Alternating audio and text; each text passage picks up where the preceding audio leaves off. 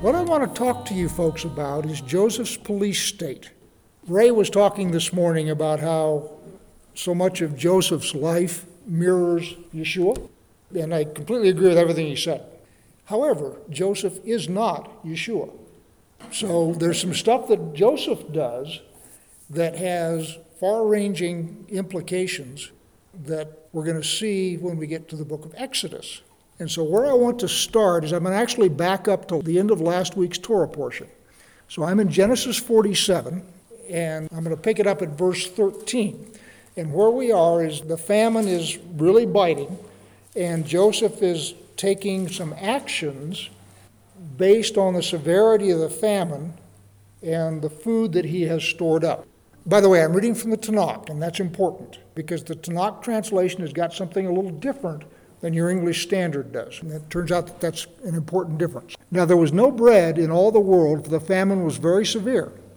Both the land of Egypt and the land of Canaan languished because of the famine. Joseph gathered in all the money that was to be found in the land of Egypt and in the land of Canaan as payment for the rations that were being procured. And Joseph brought the money into Pharaoh's palace. So he's gathered up 20% of the harvest for 7 years, stored it up. Now the crops are all failing, so now they've got to eat this stored food. So they're coming to Joseph, and Joseph is selling it to them. And he's bringing the money to Pharaoh. And when the money gave out in the land of Egypt and in the land of Canaan, all the Egyptians came to Joseph and said, "Give us bread, lest we die before your very eyes, for the money is gone." And Joseph said, "Bring your livestock, and I will sell you against your livestock if the money is gone."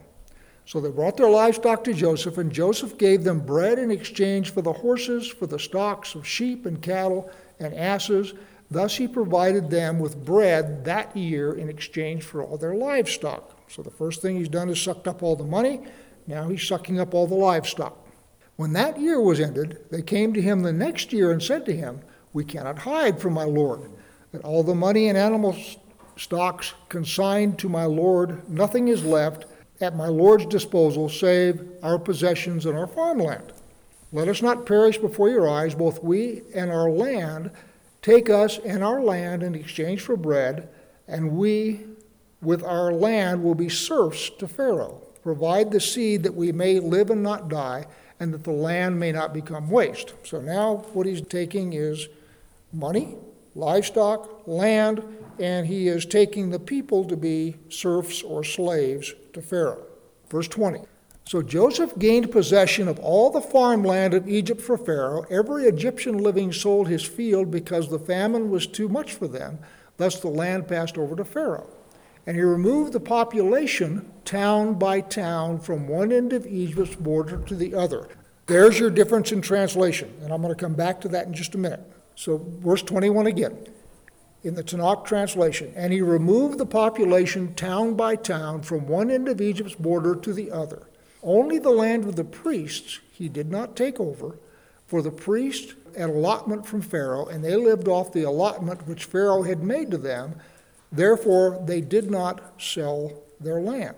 And Joseph said to the people, "Whereas I have this day acquired you and your land for Pharaoh, there is seed for you to sow the land.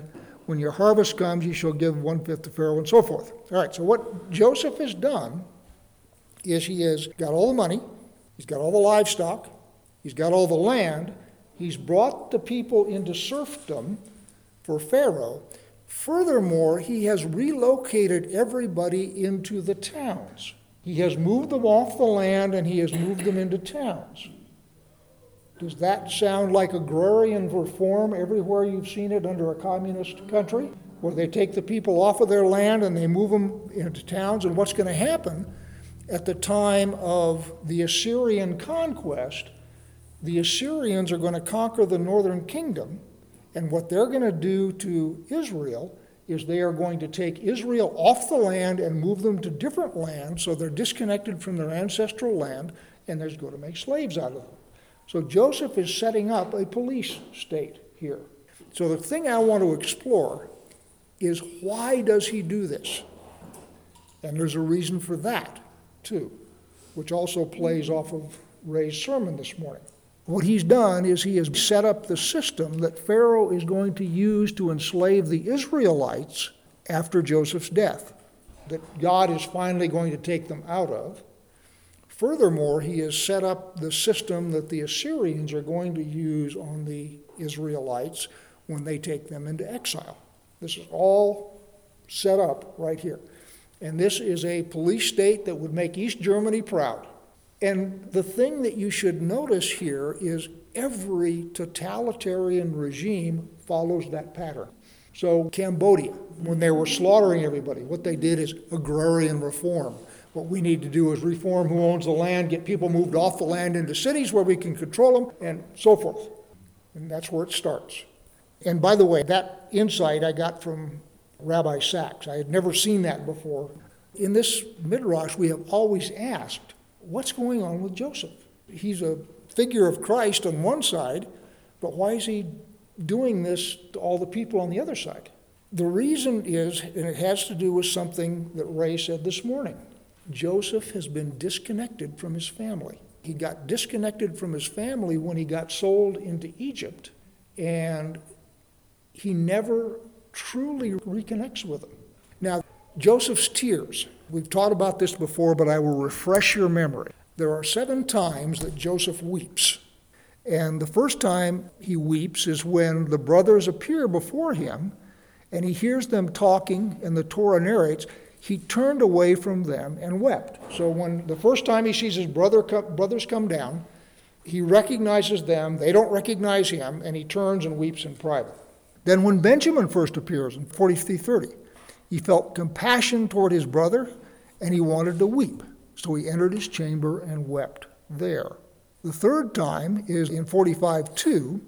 He gave his voice to weeping, and the Egyptians in the house of Pharaoh heard.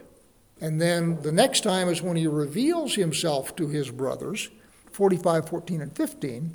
He fell on the neck of Benjamin, his brother, and he wept. And Benjamin wept on his neck. And he kissed all his brothers, and he wept upon them. Then the next happens when he goes to Goshen to meet his father. And that's in 46:29. Joseph made ready his chariot, and he went up to Goshen to meet Israel his father, and he presented himself to him, and he fell upon his neck, and he wept upon his neck a good while. And then when Jacob dies in 49:33 through 51, Jacob expired and was gathered to his people. Joseph fell on his father's face and wept upon him and kissed him. And then the last time is in today's reading, where the brothers ask to be forgiven. And what do the brothers offer to do? Become his slaves. Joseph is disconnected from his family. He stays disconnected even after he is reunited with his family, because he's down in Thebes or someplace administering the kingdom of Egypt, and all of his brothers and his fathers and everybody are up in Goshen. He's not really a member of the family. Because remember, when Jacob is ready to die, they send for Joseph to come up and be with his father when he dies. He doesn't live with them. So during his entire life, after the age of 17, he is essentially disconnected from his family. And if you look at the names of his 2 sons, Manasseh means God has made me forget my family. And then Ephraim, he's made me fruitful in my exile. So Joseph is disconnected from his family, and that's key. This next insight I got also from Rabbi Sachs. The book of Genesis is the book of families. The book of Exodus is going to pick Israel up, and they're a nation now. Up until the end of Genesis, it's all families. After the end of Genesis, then we start to talk about nations. So you have relationships in family. You have brothers. First 2 brothers, one of them kills the other one. You have the competitive childbearing between Rachel and Leah, who are siblings. You've got Hagar and Ishmael being thrown out of the family by Sarah. You've got the 2 brothers, Jacob and Esau. So the whole story of Genesis revolves around families. And most of the pathologies and the living together in families is explored in the book of Genesis. You know, how do 2 brothers get along? You have rivalry between 2 brothers to the extent that one of them wants to kill the other. You have rivalry between fathers and sons to the extent that one of them wants to sacrifice the other. Bear with me a minute, because in Greek literature that's called Oedipus, where the son wants to get rid of the father. And one of the things Sachs says, which is very powerful, I thought, was the thing about the binding of Isaac is a refutation of that. And what it says is the son does not belong to the father as he does in every other culture. Because the Roman culture, for example, you had the paterfamilias, and he had life and death authority over anybody in his family, to include his sons. So you get a son coming up full of testosterone and all that kind of stuff, and his dad is in a position of life and death authority over you, wind up having conflict between father and son. Hence Oedipus. Or Absalom, when he tries to get rid of David.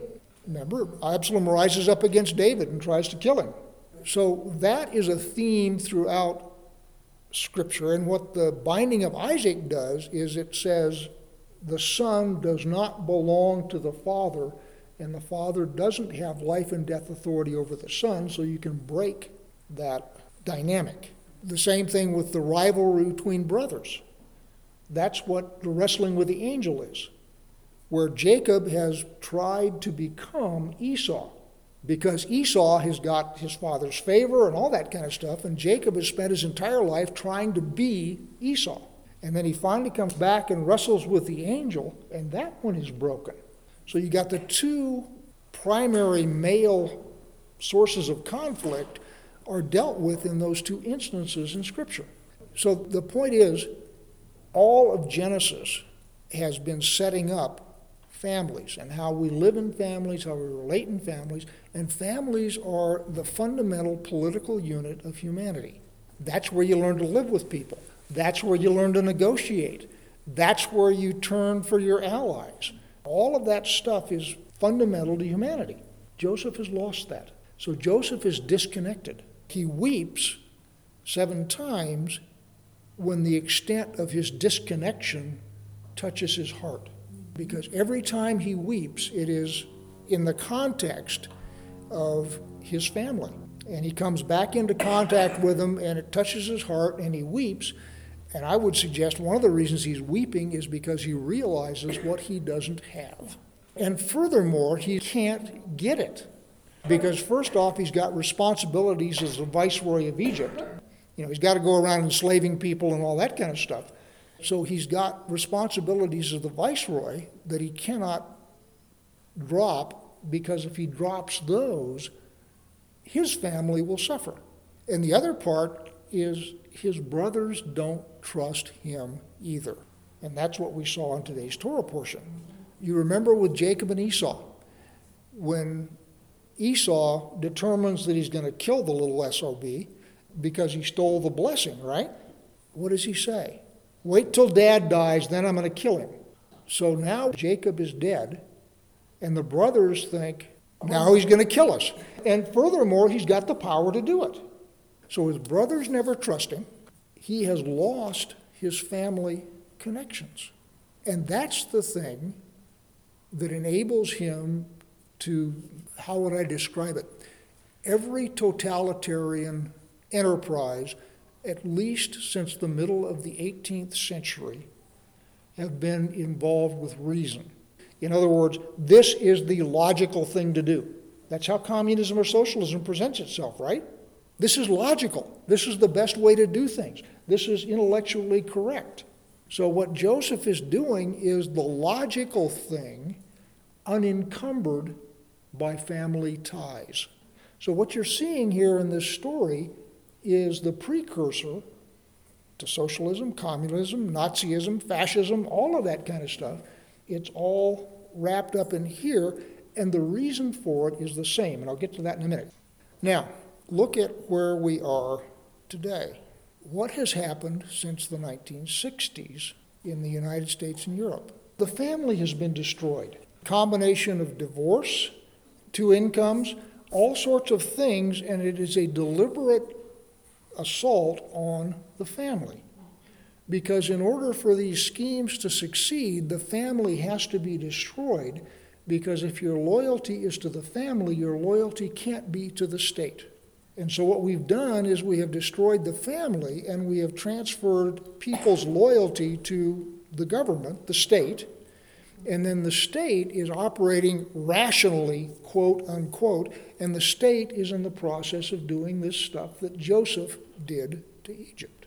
And that's why the assault on the families since the 60s has been such a disaster. Europe is way below replacement of its native population. So what they're doing is they're importing third world people, and what that's going to do is that's going to mean there isn't going to be any Europe anymore as we knew it. Same thing's happening in the United States.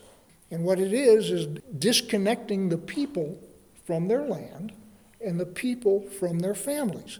And once you've disconnected the people from their family and from their land, then all of this totalitarian crap makes sense because it is logical, quote unquote. When Joseph is constructing his police state, notice who's not swept up: the priests. The priests all get to keep their land. The priests all get to keep their animals. The priests all get a subsidy of food. The priests are the deep state. Those are the Washington lawyers and the lobbyists and all those folks that live in and around Virginia and Maryland, the richest counties in the United States. So you have exactly a parallel, if you will, between all of the socialist setups and what's going on with Joseph. The inner circle, the deep state, they do just fine under socialism. It's everybody else that suffers. The whole point here is if you've destroyed the family, what you've done is you have destroyed God's school of how to live with people. You got to figure out how to get along with your brother or your sister. And by the way, with the exception of a couple of parables, this is not talked about in the New Testament. I checked. You got several mentions of brothers, but nothing like this. The parable of the prodigal son comes close, but it's the kid that bails there as opposed to his family being destroyed. And here, what's happened is through God's action, Joseph has been separated from his family, and he now has no roots. And so he's then able to attach, if you will, to Pharaoh. And what he's doing is he is trying to do what he thinks is logically best for Pharaoh. And that involves enslaving the nation to Pharaoh. One of the things that you can have a little bit of hope about is things like the homeschooling movement that gets families out of the government system and reestablishes families. Families are dysfunctional, they're combative, they're messy and everything else, but they're God's design for how you acculturate people. And the thing about learning it in the family is the parents love you. And so when you do something egregiously stupid in a family, they typically don't kill you. So you have an opportunity to get all of that junk out of your system in a relatively safe environment. And then when you go out into the world, one hopes that you have learned something from your family. So let's now look at the blessing of Joseph's two sons. The first thing is, of course, what that does is effectively gives Joseph the double portion of the firstborn, because by adopting his first and second son as equivalent to Jacob's own sons, what that does is elevates Jacob's two sons to the same inheritance level as Joseph's 11 brothers, which essentially then gives the tribe of Joseph, which is divided between Ephraim and Manasseh, a double portion, which makes Joseph the firstborn. So now we have the business of crossing the hands. The firstborn is Manasseh, and as you remember, he says, when Manasseh is born, I have forgotten my father's house. And the second one is Ephraim, which means I have been fruitful in my affliction. Interesting insight I had never seen, but it makes a lot of sense. When Jacob is blessing his two grandsons, he recognizes that the beginning of the exile, which was prophesied to Abraham, has started.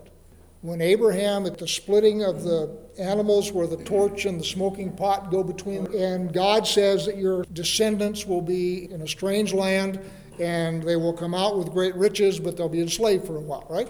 So at that point, Jacob recognizes that this is the start of that part of the prophecy. And what he does not want Israel to do, his sons, is he doesn't want them to forget. So instead of having forgetfulness be first, as it was with Joseph, what he does is he switches his hands and he says, I want you to be fruitful. I don't want you to forget. So, sort of the last thing we come to here is the swearing in of Joseph to take care of the body of his father. And the question is, put your hand under my thigh and swear to me. Where have we seen that before? When Abraham sends his servant to get a wife for Isaac, put your hand under my thigh and swear to me. And the question, I think, that is in Jacob's mind is, whose son is Joseph? Pharaoh brought you out of the pit. Pharaoh put clothes on you, gave you a wife, gave you a name. He gave him a new name. And, oh, by the way, my firstborn son means I forget my father's house. So the question in Jacob's mind is, where is this kid's loyalty? Well, he's not a kid anymore. He's a full-grown man. Where is this guy's loyalty? And so what he asks for is an oath, because he doesn't trust up front that his estranged son will do the right thing. And hence, he gets an oath. And we've talked about this before. Joseph is an odd character because he's neither Egyptian nor is he Israelite. He's sort of in between. He's estranged from the family. So when it comes time for his father to die, and he has to execute the oath that he has sworn, he himself doesn't even ask Pharaoh to do it. He asks somebody that he thinks has more influence than he has to go talk to Pharaoh and get permission for him to go bury his father. And you would think that as number two in the kingdom, there wouldn't be anybody with more influence, yet he doesn't go and ask Pharaoh himself. Everything that he does is at Pharaoh's behest. His own father has to get him to take an oath, and what he's asked to do is outside of his comfort zone.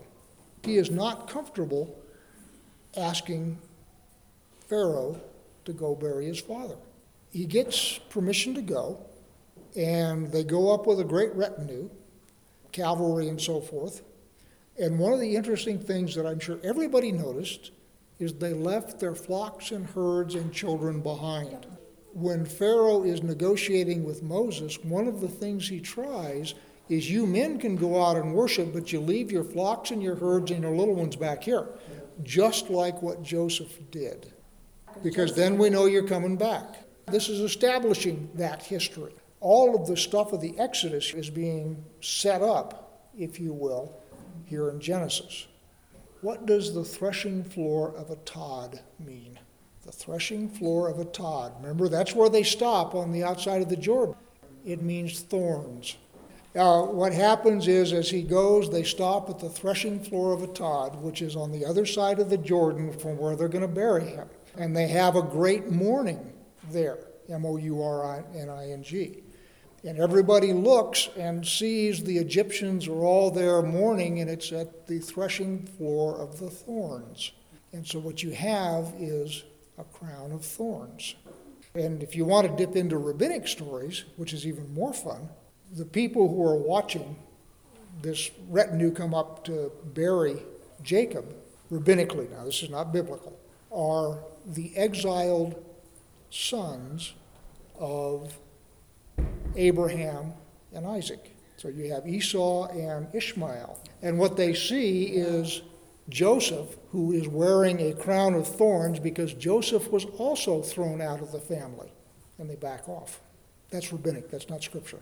The point is, you have someone who is exiled, who is at a place which is called the threshing floor of thorns, and he is burying his father. And The whole tribe is there. Last thing, and then we'll close.